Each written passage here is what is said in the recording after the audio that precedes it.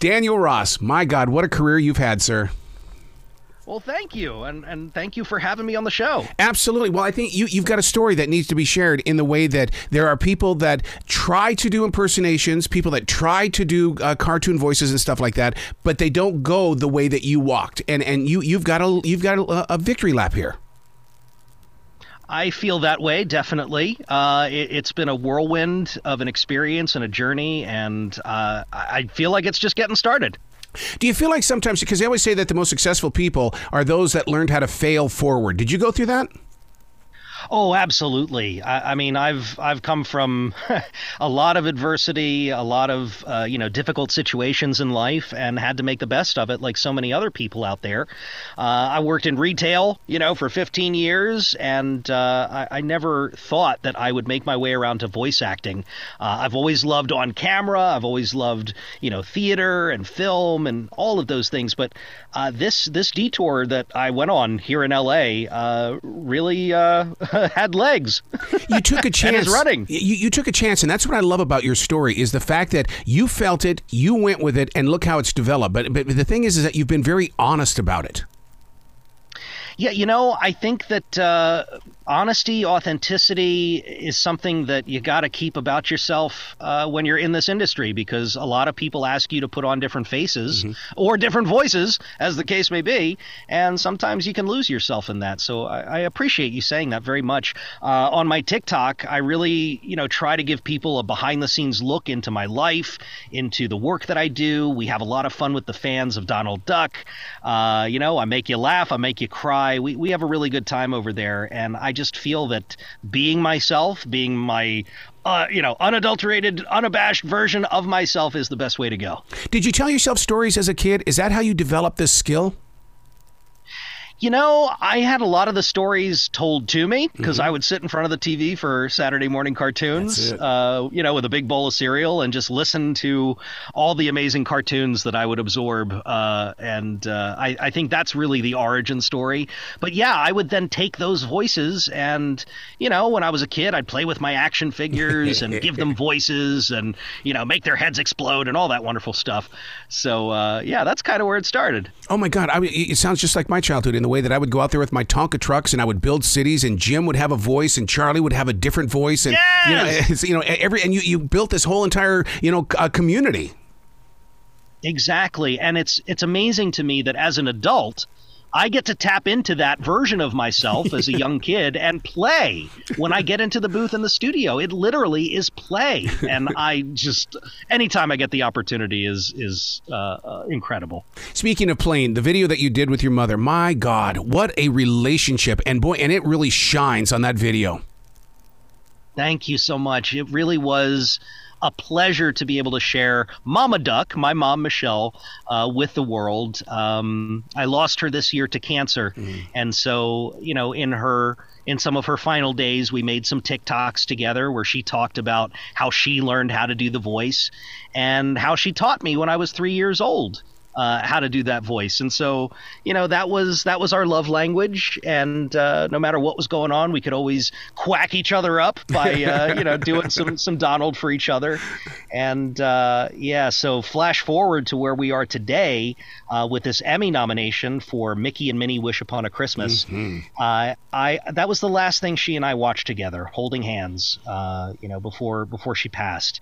And so this means so much to me to be able to honor her memory, her legacy, and the journey that we both went on together through this incredible character. This project that you're on, this is amazing in the way that Disney still has that magical touch and the way that it's brought together and the type of animation that they use. I mean, did you get to see it before you voiced it, or did they get you down first and then built it around you? Yeah, so we call that prelay animation, where you do the voice first, and then the animators go in and do their magic, and then we might do some tweaks, with the voice later on. But yeah, generally that's how we do it. Sometimes you'll get in and there's a bit of an animatic for you to hit some comedic points for. But for the Disney shows in particular, it's all prelay. We do the voice first. One of the things that makes this such a classic is the fact that Disney Plus has really become a part. I mean, it's almost like Disney is in our lifestyle. It's in our house. It's in our heart. And to be a part of this growing circle, because Disney, to me as a kid, was what we watched on Sunday night. That's right. That's right. And now, Disney is going on almost 100 yes. or 100 years old. Yeah. I mean, the magic has been going for generations. And, for my part, to be a very tiny piece of that legacy just means the world to me. I'll tell you, I'll go to Disneyland sometimes and I'll just sit on the bench and just, people watch and appreciate the fact that, one person created this joy for generations to come, and to just sit there and absorb that, it's really special to me. While you're sitting on that bench, do you ever just release one of the character voices just to see what people do? They kind of look around going, where'd that come from? No, I behave myself, when I'm in the parks. If I see the boss, if I see Donald Duck there, I'll go up and say hello, but I usually keep it to myself because I want people to experience the magic, and it's not about me. So yeah. Do you become the character, or do you have to impersonate the character? And the reason why I bring that up is because I had an opportunity to take up a job in San Francisco, and they go, no, we need somebody who's going to create characters. We don't need this impersonation on the station. Yeah, I mean, to fully embody a character takes a lot of work. Yes. Takes a lot of patience, a lot of time, and in the case of Donald Duck, I would say probably about 3 months in to doing the job is when it felt like Donald took over, and I no longer had to do the heavy lifting. It was a really amazing cathartic moment for me because I had, over 80 years of research and going back and watching the cartoons, trying to, pull little isms to make my performance as synonymous with the character as I possibly could make it. That was my job. People don't go into the shows saying, oh, I'm going to hear Daniel Ross. They want to hear Donald Duck. So it was my job to do the best that I could. And at that moment where I could step away and the character was still there, that was really cool. I was going to ask you about that. When you come out of that sound booth, how long does it take you to go back into the role of Daniel? Because I mean, when we voice track for iHeart and things like that, if I say that I'm in L.A. and I'm in Charlotte, really, I mean, I'm in L.A. until my body lets it go. I find that on the days where I'm jumping from session to session to session, those are the days I'm really exhausted, and sometimes I have to take a moment and say, wait, who am I again? Oh, yeah, that's me. I have to touch base and, meditate a little bit. But, going in and doing, 1 or 2 voices, it's so much fun. And you see everybody behind the scenes, the producers, writers, people that, in my case have become dear friends. That you get to hang out with and chat with, and then go do the thing and take a break and chat some more, and then go back and do the thing. It's wild. You talk about going and doing several different sessions in one day. How do you transition in that way? Because I take daily transition walks before I go into what the next expectation is. I've got to be able to drop what I just did and make that transition into where I'm going. Yeah, it really depends on the circumstances. A lot of what I'm doing currently is video games. Oh, wow. And so, the difference between a really high energy, quirky cartoon character and a really grounded performance in like a fantasy adventure are very, very different. So, from Donald Duck, I kind of need to calm myself down. So I may actually sit and meditate.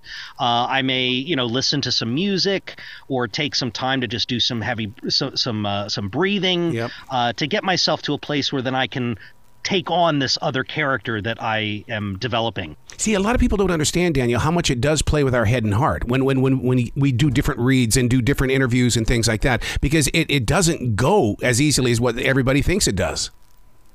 You're absolutely right. It varies every single time you step into the booth. Yep.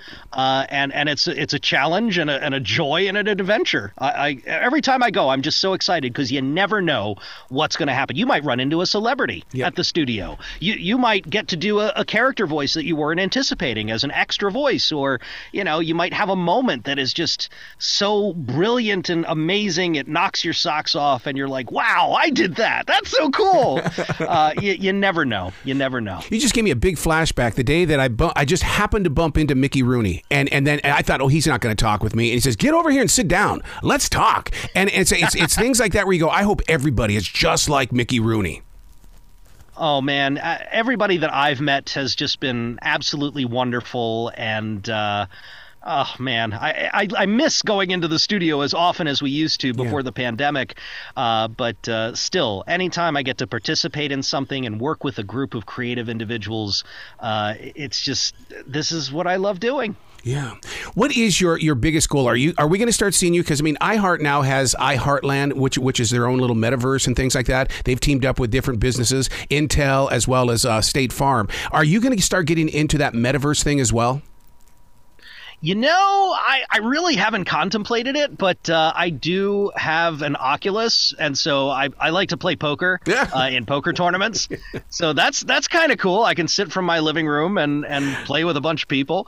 I'm all for it, and seeing what that world uncovers in the future. The Emmy, when you get it, what do you do with it? Because we don't get to see that side of the story. We only get to see those that win it and how they won it and what they said. But what are you going to do? Well, if you follow me on TikTok, you'll definitely be able to see those details. If you don't follow me already, I've got 1.3 million followers on TikTok. You can find me under actor Daniel Ross across social media. I'd love for you to come and join us. We do some fan stuff with Donald Duck and the fans. We talk about the voice acting journey. I show you behind the scenes. I'll make you laugh. I'll make you cry. But for the Emmy itself, I mean, look, I'm not counting my ducks before they hatch, but if that happens, there is a beautiful painting that a fan sent me of my mom and I from our video together on TikTok, and the Emmy is going right next to that. So I see it in my mind. I hope for it. But again, just to be nominated is beyond anything I could have ever imagined. You're so real with people. Is that the retail person in you? Maybe. Maybe. I don't know that I want to give retail the credit for anything. But honestly, I just feel like it is so easy to put on different masks and different faces when you're out in public. With voice acting, people just see the finished product. They don't see the blood, sweat, and tears that go into it.